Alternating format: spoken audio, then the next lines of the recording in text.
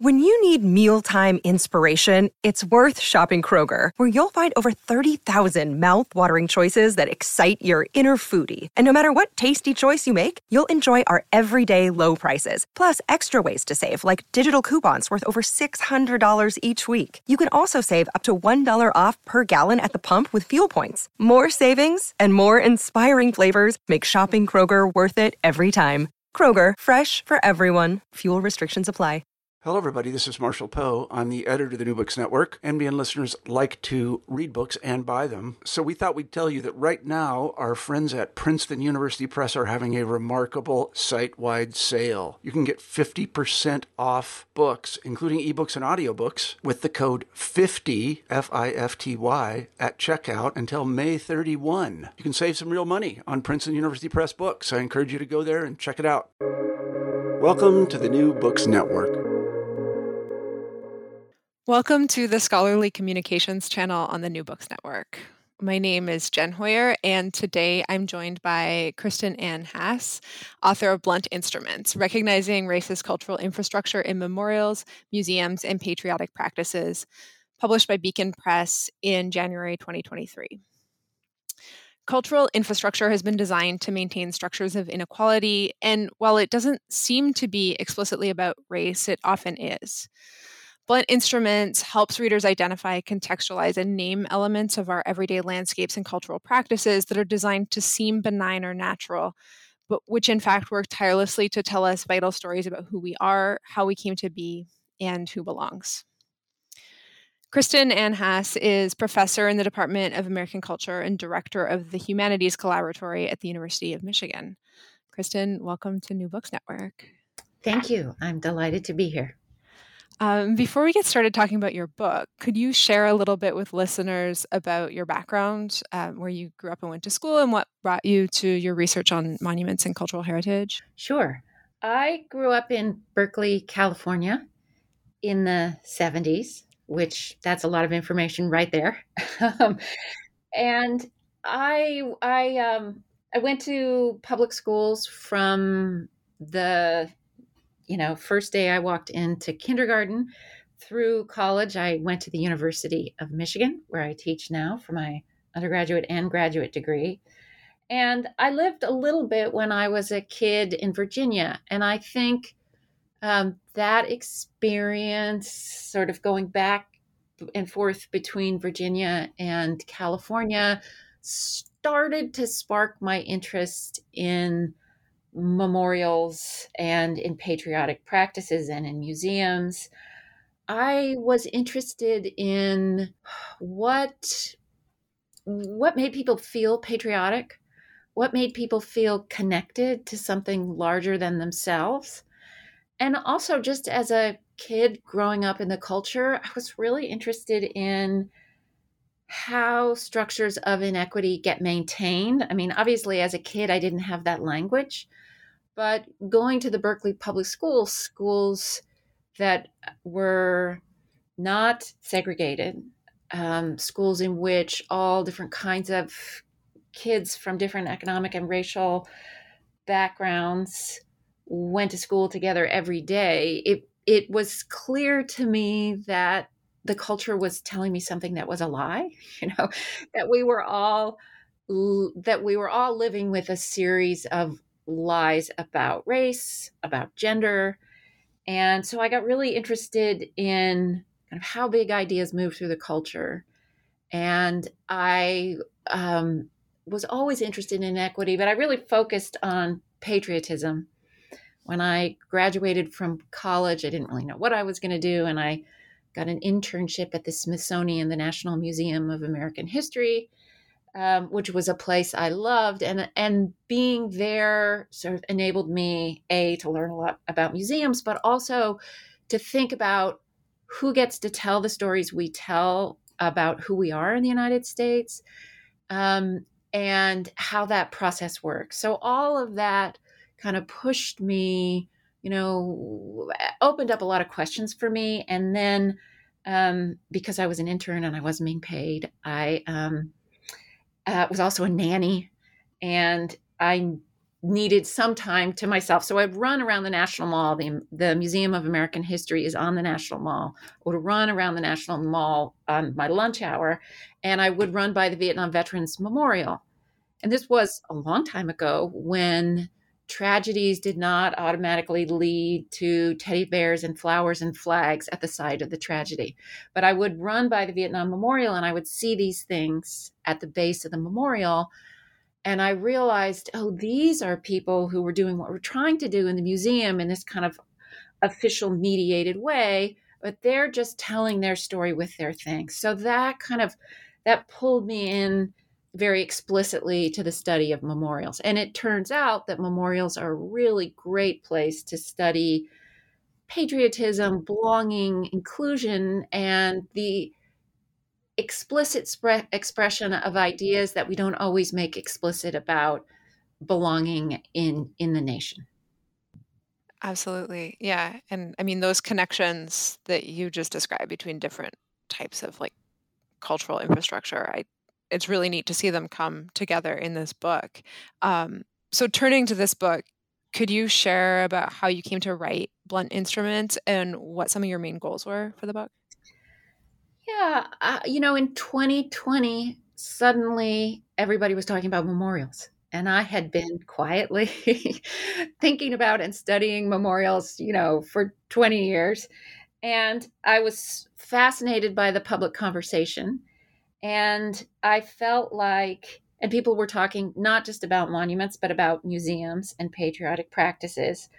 And I felt like there were a few things that I knew that would be really useful additions to the public conversation. So people on CNN were getting up and during COVID and putting on their ties and going and, making their way through the conversation about monuments. But I felt like there were a couple of big ideas that were missing from the conversation that needed to be added. And one, and this is true for monuments, museums, and patriotic practices, is that we need to understand them as tools.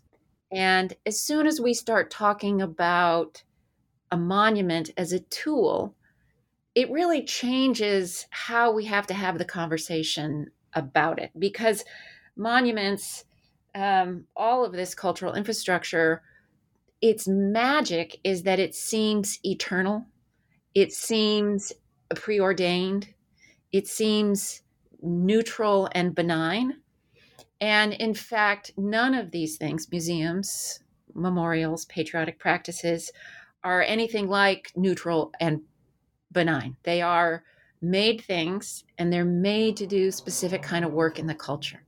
So I decided to write this book because I felt like, wait, yes, all of these debates about monuments and about what we need to do to decolonize the museum and how we need to rethink our patriotic practices are fantastic. But the debates were happening at what seemed to me kind of a surface level because they weren't really seeing them as tools and they weren't seeing these things as part of a structure, part of a system that existed, a system of cultural infrastructure. And so, to get back to my earlier remark about sort of observing the culture as a child and thinking, how does the lie of inequity get maintained? It seemed to me as an adult, an important part of the answer is the lies about inequity get maintained in the culture through this cultural infrastructure that most of us are participate in a kind of benign way, but aren't really aware of and don't really see as a system that defines who we are and who gets to belong, if that makes sense. Yeah, no, absolutely. I feel like what you have added gives a lot of like nuance to help us see that more clearly. And so then moving into the main content of the book, there's 3 major sections: memorials, museums, and patriotic practices.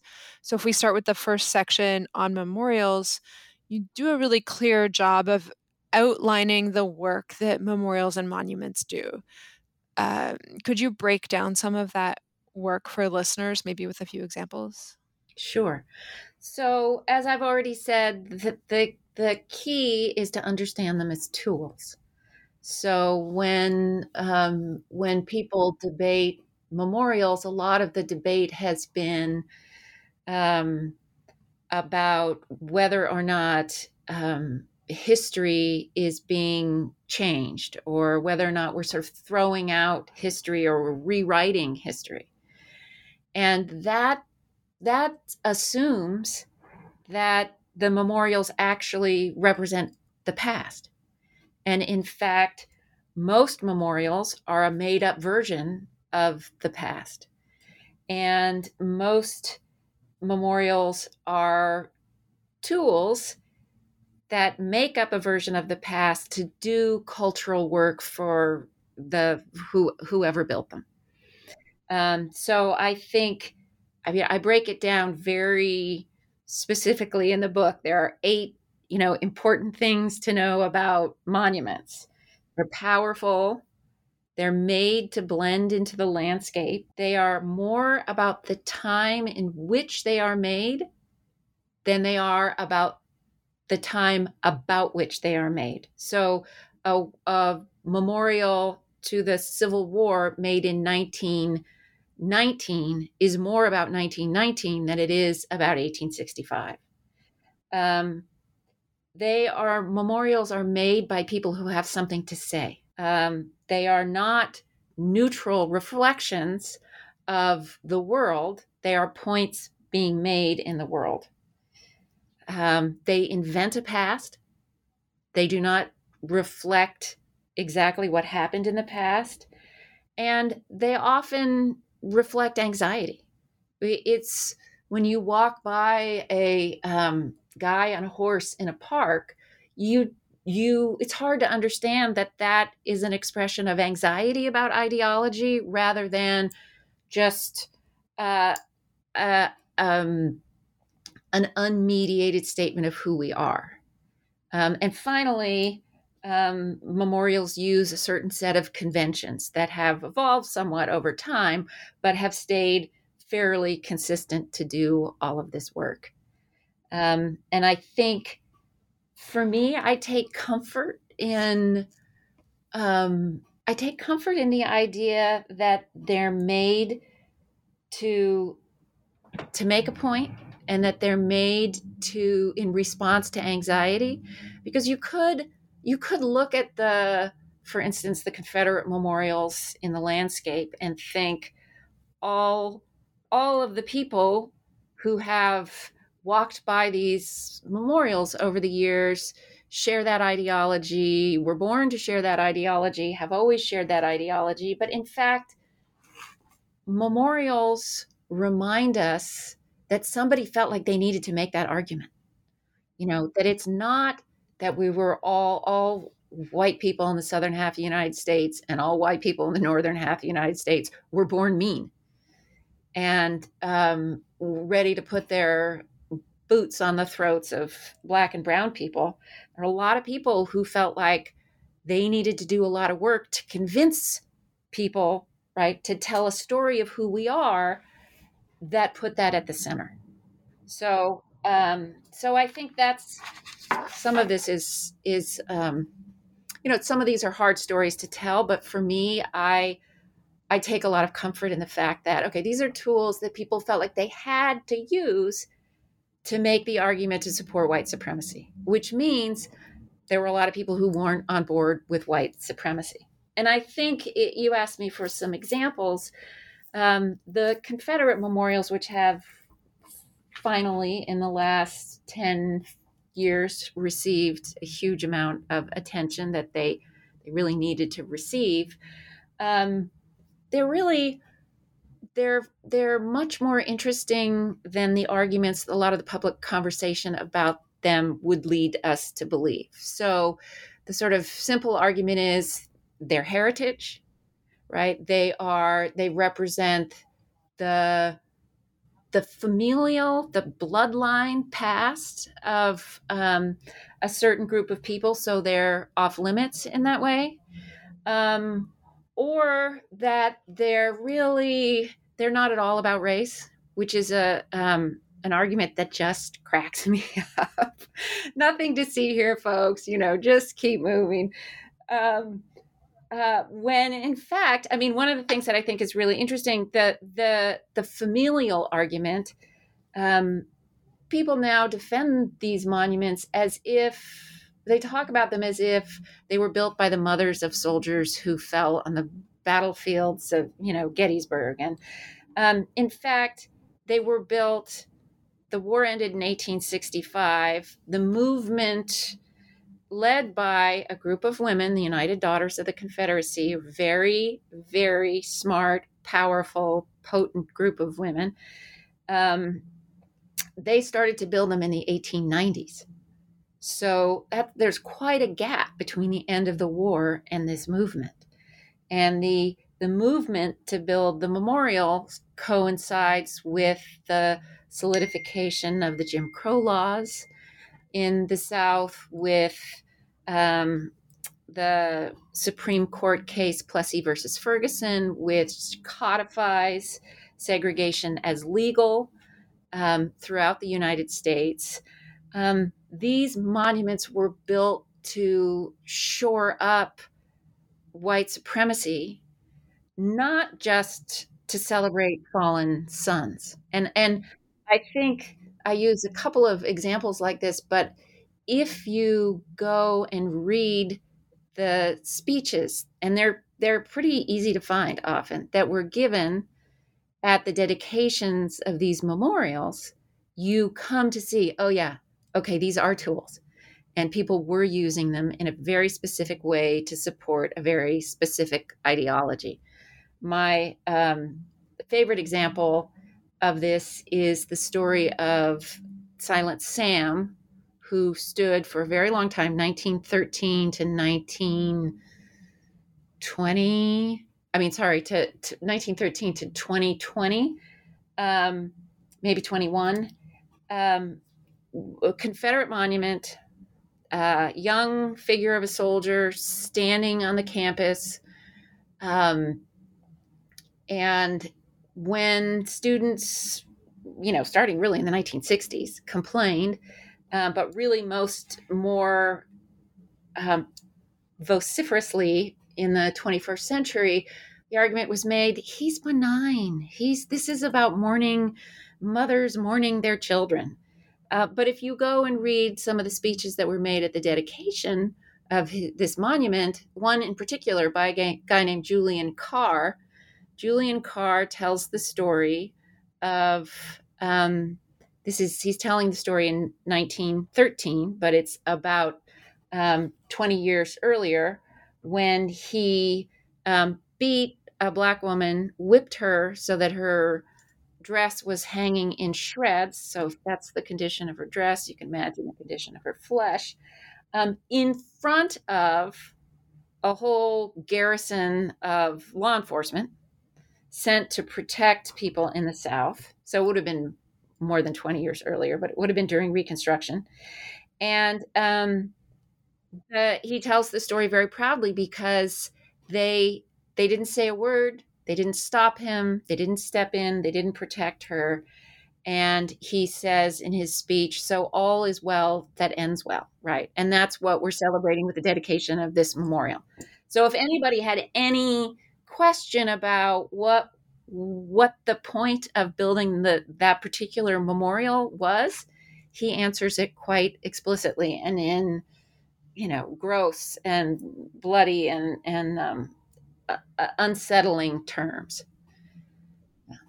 So that's an example of of Confederate memorials, and I think it's a pretty powerful one in terms of supporting the idea that these are tools, and they were tools to tell a particular story about race.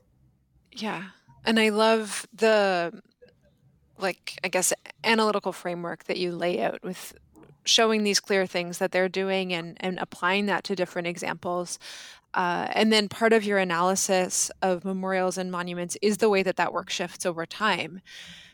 Could you speak about how public practices of monument building have changed in U.S. history and how those changes impact the way monuments fit into our landscape? Yeah, it's a pretty interesting story. So before 1890, In the earlier, really before the Civil War, people were not interested in monuments because they seemed European, big, you build a big fancy stone edifice to a monarch, not to an American democratic figure. So people weren't interested really. And there's some examples when people were started to get very anxious about the potential of a civil war. They decided to build the Washington Monument, make the tallest building that they could make. And it was something of a debacle and didn't get finished till after the war. But essentially, our first big investment in memorials came in the 1890s with the building of these Confederate memorials. And then after the First World War, between 1920 and 1980, there was a period where memorials really went out of style. And the veterans of the First World War and the Second World War did not want big stone edifices. They really, and I think it had something to do with, it was kind of clear to them what they had done in the world, and they were celebrated for it, and they knew what was good about what they had done, and they knew what was not good about what they had done, and they wanted to go back to everyday life. So they were interested in living memorials.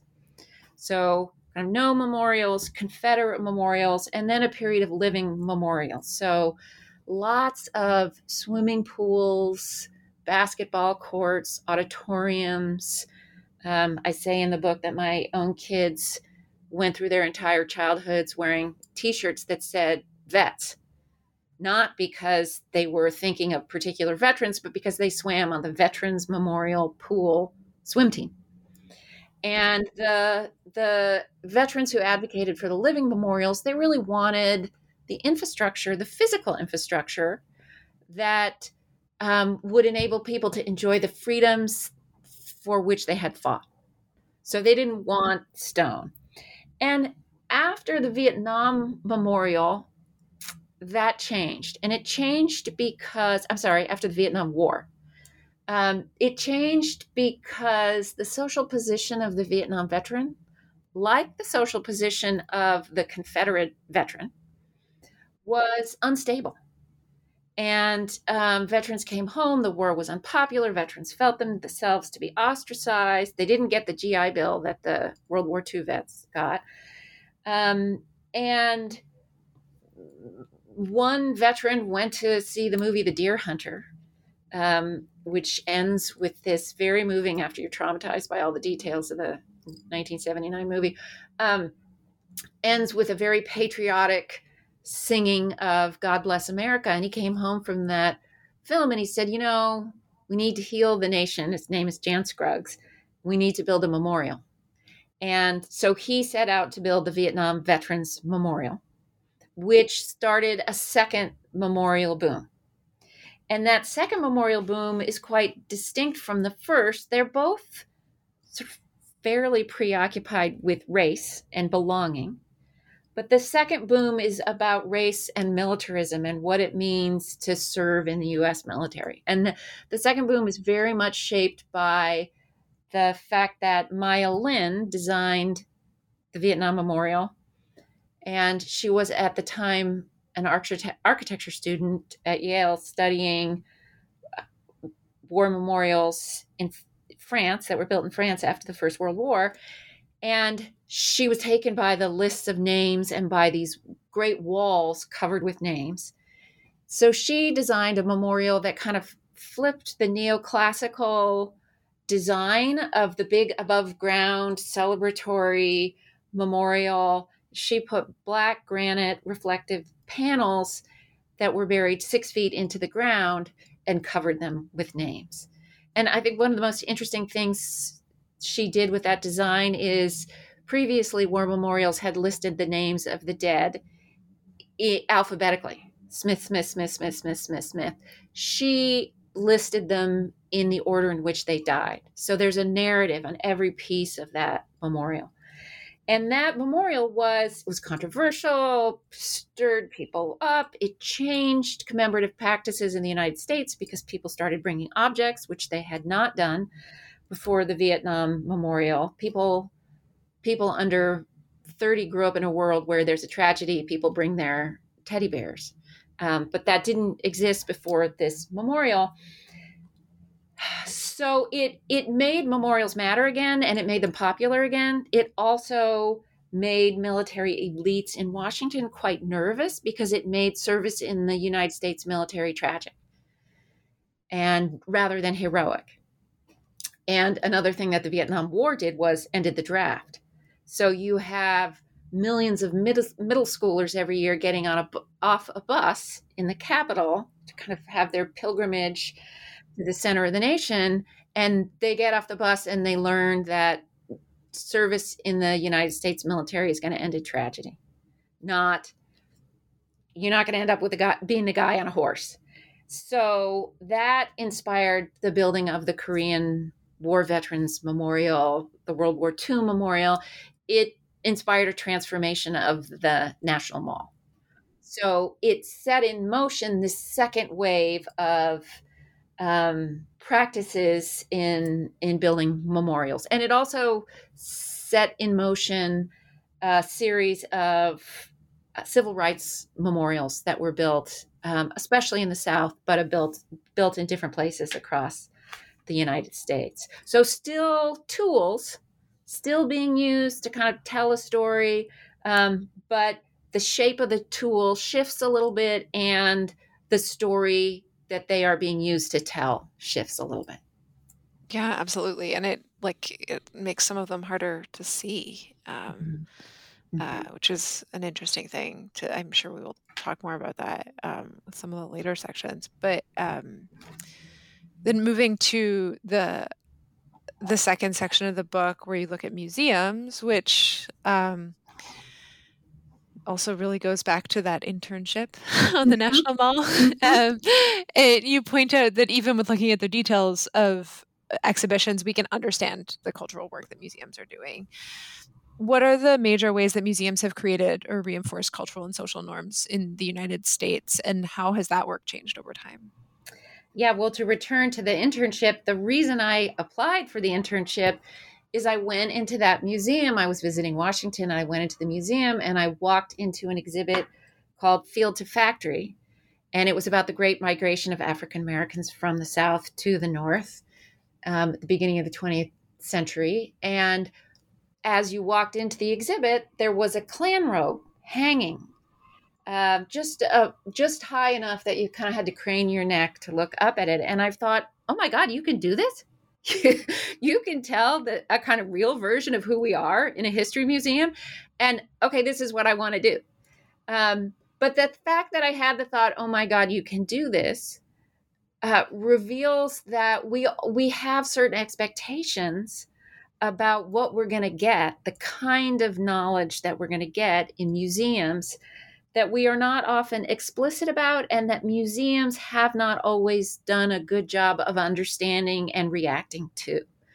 So thinking about the cultural work that museums do, and museums as tools and museums as elements of our cultural infrastructure, is very useful to do with memorials, but they're also different from memorials. And it's useful, I think a lot of the people who have put their energy into building memorials, especially in the earlier memorial boom, had very explicit ideas about race that they wanted to see stay at the center of the culture at all costs.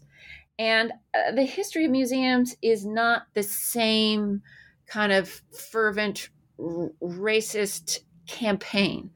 The history of museums as cultural infrastructure ends up having a kind of similar result, but is less explicitly the work of racists, white supremacists, and more a sort of broad reflection of ideologies in the culture about race that end up being white supremacists. So the big cultural work that museums do is they convey knowledge, and they do it with authority. And they do it with, like memorials, with the assumption that they are neutral, that they are benign, that they are not taking a position. And that's really fundamentally untrue about all museums, right? That they are not neutral, they are not benign, and they always take a position. And in the history of museums in the United States, this has manifested in a couple of ways. I talk in the book about the American Museum of Natural History in New York City, and how just standing outside the museum until 1 year ago, you got a huge clear hit about the ideology that you were going to get inside the museum, because outside the museum, carved into this big, beautiful neoclassical facade, are the words knowledge, nature, and vision. So you're coming in to learn about the natural world. And in front of the facade was a statue. It was Teddy Roosevelt in the center in a uniform with his clothing, his military uniform, and his weapon, and the saddle that was on his horse, all expressed in fine detail. And on one side, he is flanked by an unnamed, mostly unclothed indigenous figure. And on the other side, he is flanked by a more unclothed, also unnamed African figure. And, in a majority Black city, to have that be the story that 5 million kids going into the museum get. And people have been complaining about it for a very long time, but it wasn't until the murder of George Floyd that it was removed.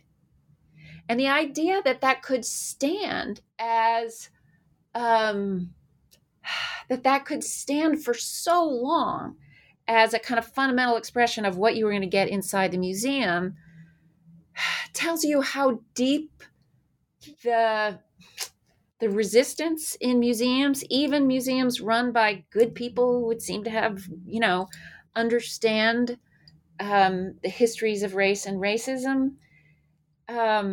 They kept those figures for a very long time that told a very clear message. So that's one, and then you go inside the museum, and in the beautiful Great Hall, there are still these paintings that tell, and there's language on the walls that tell the same story that was told outside in these figures. Another example that I use in the book to try and get at this is the example of a scene at the beginning of the Black Panther movie. If you haven't seen the movie, this takes about, less than a minute in the movie, but an important character in the movie comes into the museum. That's it's a version of the British Museum. And he is a person of African descent. He's talking to a white female curator, and they're talking about African objects in glass cases. And he is trying to correct her about some of the pieces, and she's not having it. And he says, well, don't worry about this one. I'm going to take it. And she says, well, it's not for sale. And he does take it. And before he takes it, he tells her, so how did your ancestors get this? Did they steal it? Did they get it fairly? How did it come to be in your hands? And he ends up stealing it, and it sets in motion this whole plot about decolonizing, about a world, an Afrocentric world without colonialism. And the fact that a Marvel movie can, in less than a minute, use a museum to tell this story about power indicates that we all kind of know. we might not be explicit about it always. We might not articulate exactly what's happening there. But the fact that Marvel could do that so quickly made me feel like, oh, really? I have to write this whole book. Right. They know the terms of reference, and it's just immediately and made. that the audience would understand.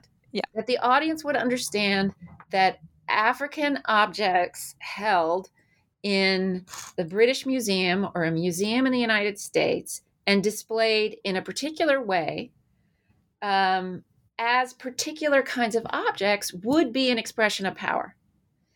And which isn't to say you couldn't have those objects, but knowing where they came from, how they were acquired, being responsible for that history, and then the interior logics of so many museums were really organized around an argument that would walk kids through, because kids are still the largest population of visitors to most museums, from kind of from savagery, to civilization.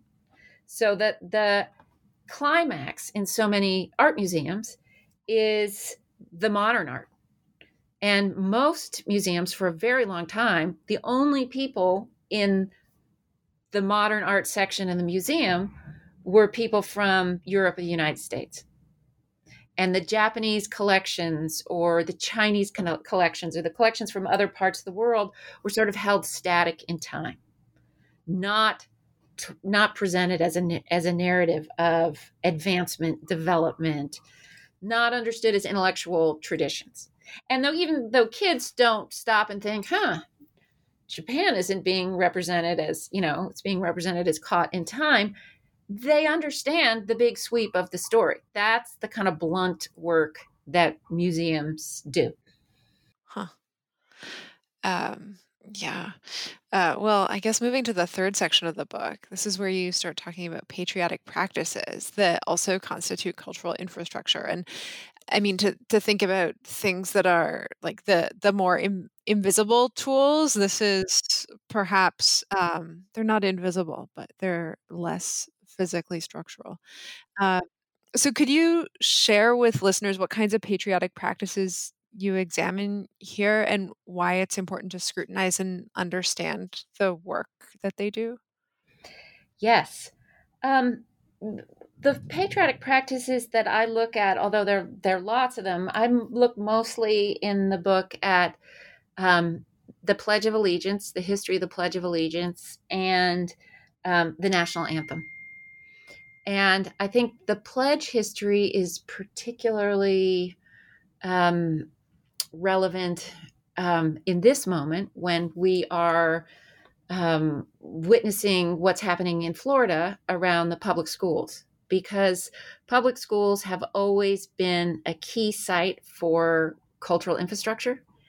As soon as school became compulsory in state after state, as soon as there was a critical mass of compulsory education in the United States, which is one of the things that we've done so well. It's such a great, miraculous thing, the way that we developed our system of public education. But as soon as we did that, there were lots of people with an interest in using this captive audience of kids to not only produce patriotism, but produce particular kinds of patriotism in particular moments. So I think it's interesting. The pledge was not written by people who were thinking explicitly about anti-Black racism. They were not thinking about we need to maintain white supremacy above all else. The people, in fact, the author of the pledge was a socialist in Chicago who I think he would be horrified by some of the uses to which it has been put. But the idea was that we were experiencing this great migration of people from Europe coming to work in the industrial economy, people who didn't necessarily speak English, people who didn't understand, didn't have an American ideology other than that there was an opportunity here to be something that you couldn't be where they came from, and maybe just to feed your family. So the pledge of Allegiance, which was written to unify kids around a particular kind of an American ideology. And if you think about the Pledge of Allegiance to the flag, with liberty and justice for all, the language of the Pledge is really quite beautiful. And so there have been periods where it was, you could get flags for your school if you promised to say the pledge. The pledge was sold in various ways by various people across time. And then there have been periods in which the pledge was required. So I live in Michigan. I think it was 2005. The governor that passed a law requiring all students in public schools not necessarily to say the pledge, but to stop what they were doing for a certain amount of time every day to enable people to say the pledge, kids to say the pledge. So it's a tool when people feel like, okay, we need to harness people around a certain kind of Americanism that has been used in that way. The national anthem is similarly a tool, and of course, it came into public conversation in 2016, most potently when Colin Kaepernick decided to take a knee. Initially, San Francisco 49er football player decided not to stand during the national anthem. Originally, he sat on the bench instead of standing. And he did it first in a preseason game. How many people, I don't know how many people watch preseason football games, but, and it created this huge cultural firestorm, way outsized for one person sitting instead of standing. And I think it's really useful to see that reaction as not just a reaction to this one person, but as a reaction to a refusal to participate in cultural infrastructure that was maintaining inequity.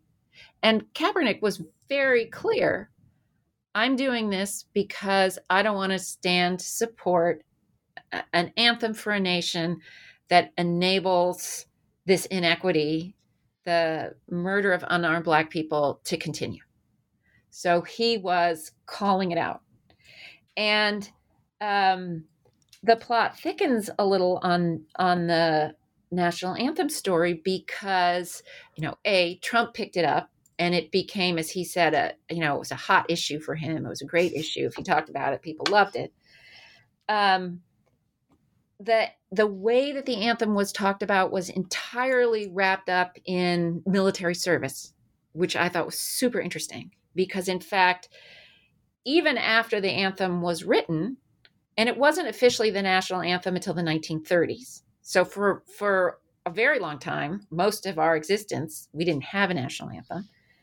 In 1930, things are going to hell in a handbasket. We need to pull together. Here's a tool we can use. We can create a national anthem.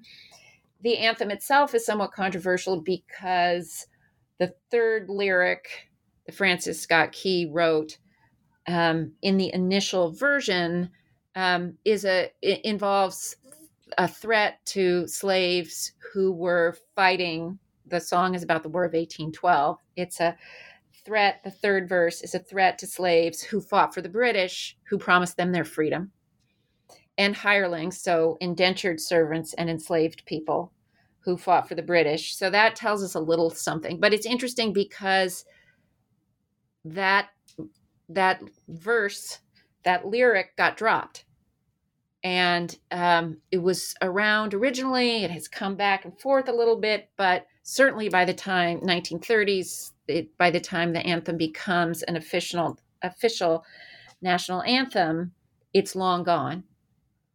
But I think the most interesting piece of the national anthem story in our contemporary moment is that Colin Kaepernick took a knee in 2005.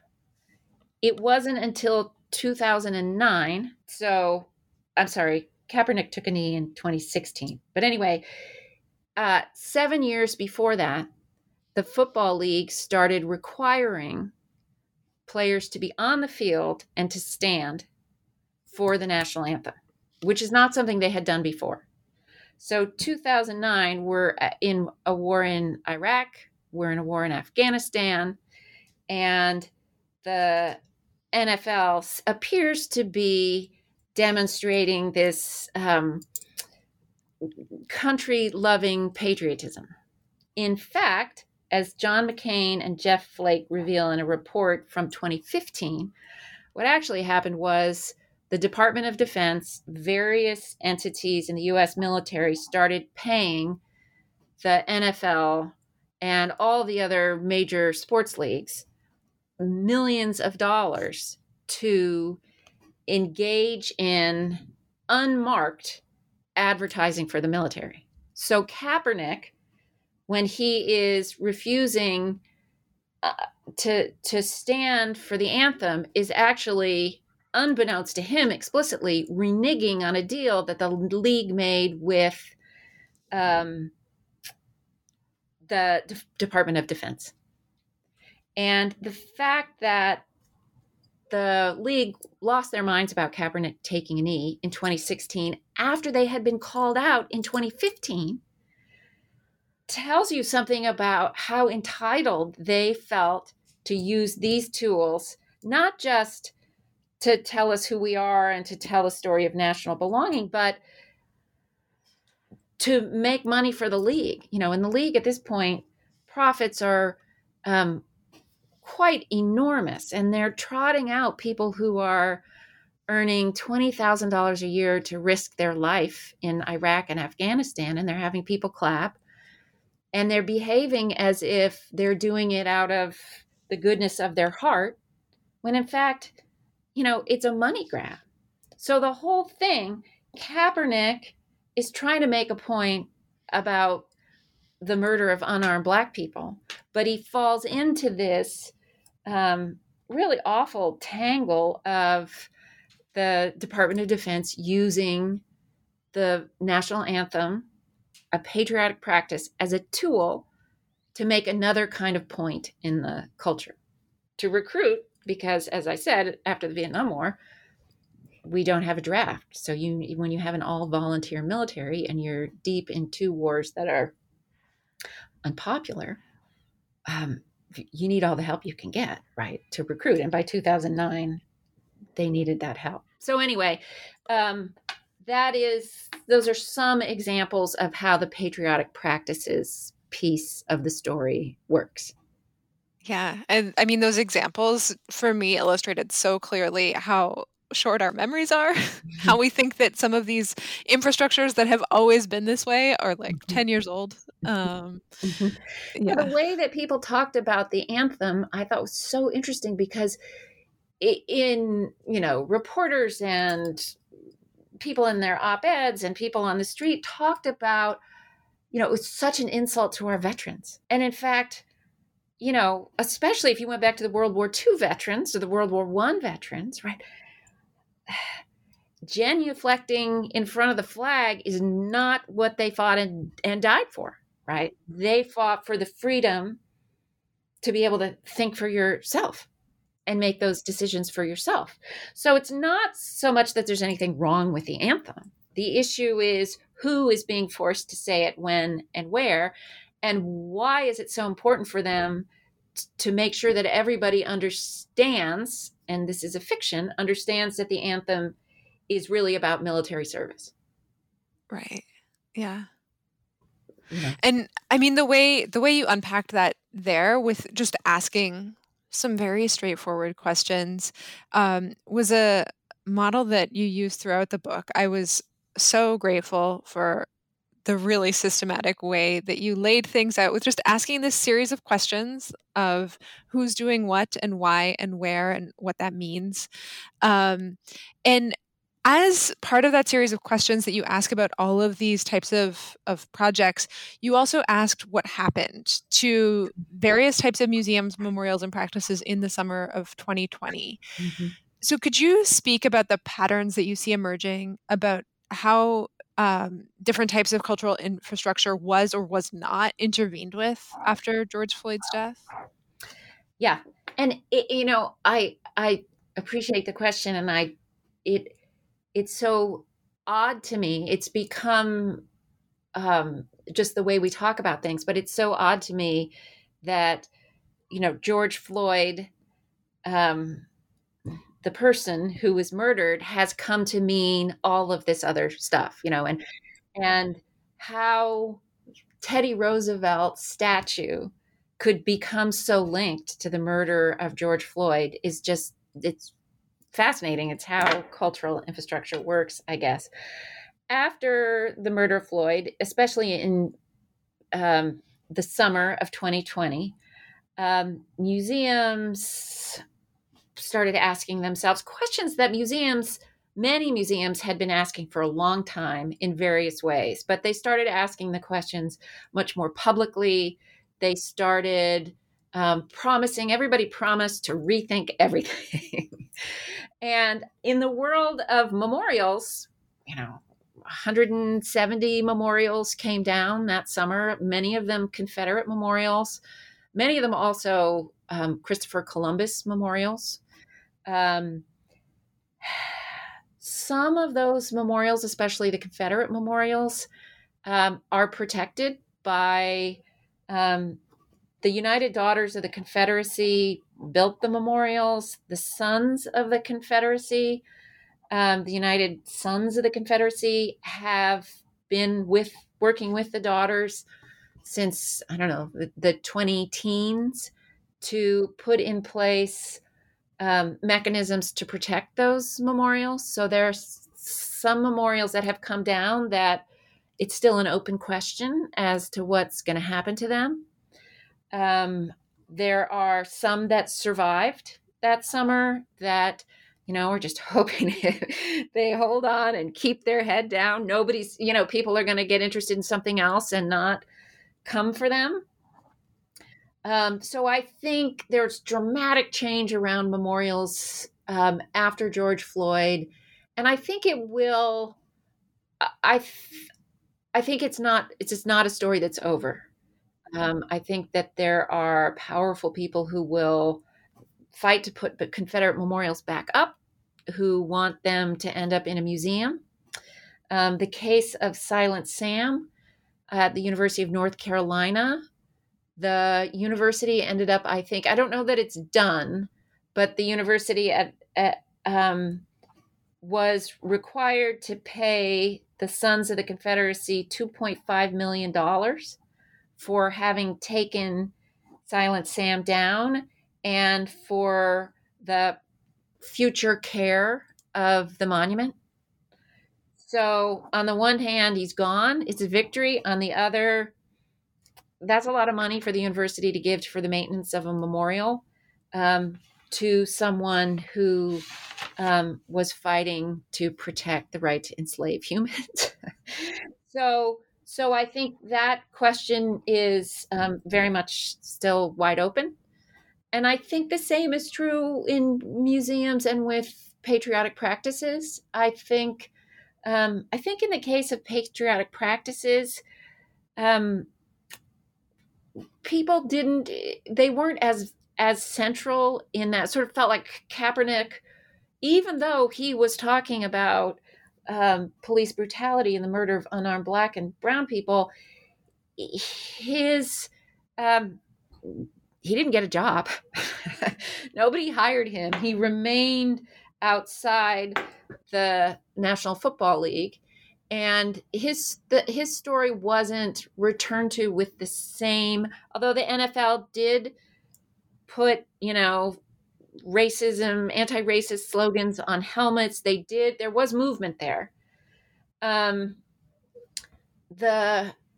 I think the relationship between the anthem and military service, whereas in a lot of these other places, there was a crack, the sort of logic was cracked open a little bit. I don't think that has moved.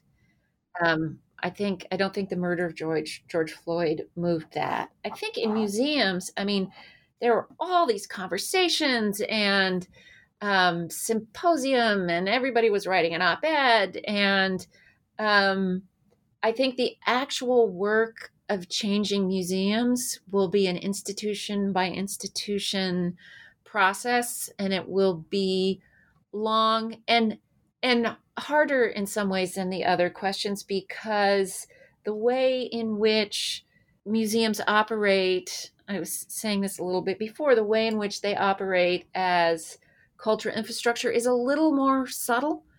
It's a little more complicated.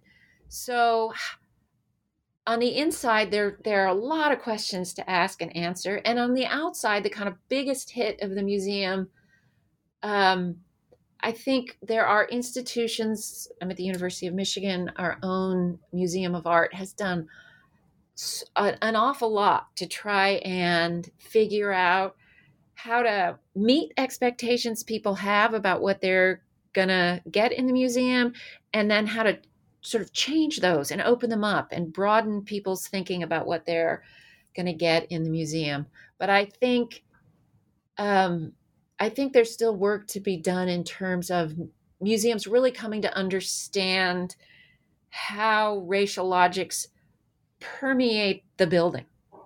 And I don't know what the right answer is. That's, with a Confederate monument, to take it down is a pretty good response. With museums, we don't want to take them down. We want the kids. I write a little bit in the book about the Toledo Museum of Art and all of the kids who come from Northern Ohio and go into this museum and see all of these amazing objects, not facsimile, but real objects from Egypt, from ancient Egypt, in their museum. And they leave the museum with a kind of naturalized idea. Of course, that stuff from Egypt should be in a museum in Toledo. There's nothing odd about that at all. And in fact, that is an expression of cultural power over many decades. So, you need to make sure that everything you have in that museum came through a defensible process. And then you need to figure out how to tell the kids, this stuff is amazing, and these people were amazing, and it's here because, colonialism, but in some way that kids can understand. So I think it's kind of a thrilling challenge. How do you counter the kind of big hit of the expression of power that Marvel was able to hit so quickly and then, bounce into the rest of the museum? How do you address that? How do you make it explicit in a museum, in all different kinds of museums, in all different contexts? Mm-hmm. And how do you help the kids understand, get a different blunt hit of, what it means to belong in Toledo on a field trip on a Tuesday afternoon? Totally. Like, there's a lot of exciting things that can be done there, but it is a lot of work. Yeah. And the work is different, as you said, for every museum. Well, I have taken a lot of your time, but before we wrap up, I would love if you could share a little bit about what you're working on next. No pressure. But if you have any new projects that have grown out of this book, or anything entirely new you're working on that you could share about. I do have a new project that I am very excited to share. One of the things I wrote 2 pretty academic books before this book, and I really wanted this book to be less academic, to be more for people who are interested non-experts than kind of continuing a conversation with experts. So I really appreciated hearing you say you liked my lists and you liked my repetition, because I wanted to cut to the chase everywhere I could and make it very clear. Here's how this worked. Here are the questions you need to ask to understand it. And I'm going to try to replicate that a little bit in my next project, which I am working on with my longtime collaborator, Frank Mitchell, who is a curator in New Haven, Connecticut. And we are writing a book anticipating that in a few years it's going to be we're going to celebrate the 250th anniversary of the Declaration of Independence. And a lot of kids are going to go on a lot of field trips. We are writing a series of, and it will be a book, but it will also be an app, a series of alternative tours to historic sites. Oh, fun. Yeah. So, and it will be for the students and for the parents and for the teachers. So you can go to a historic site, a monument, a museum, a historic house where kids are going to be going for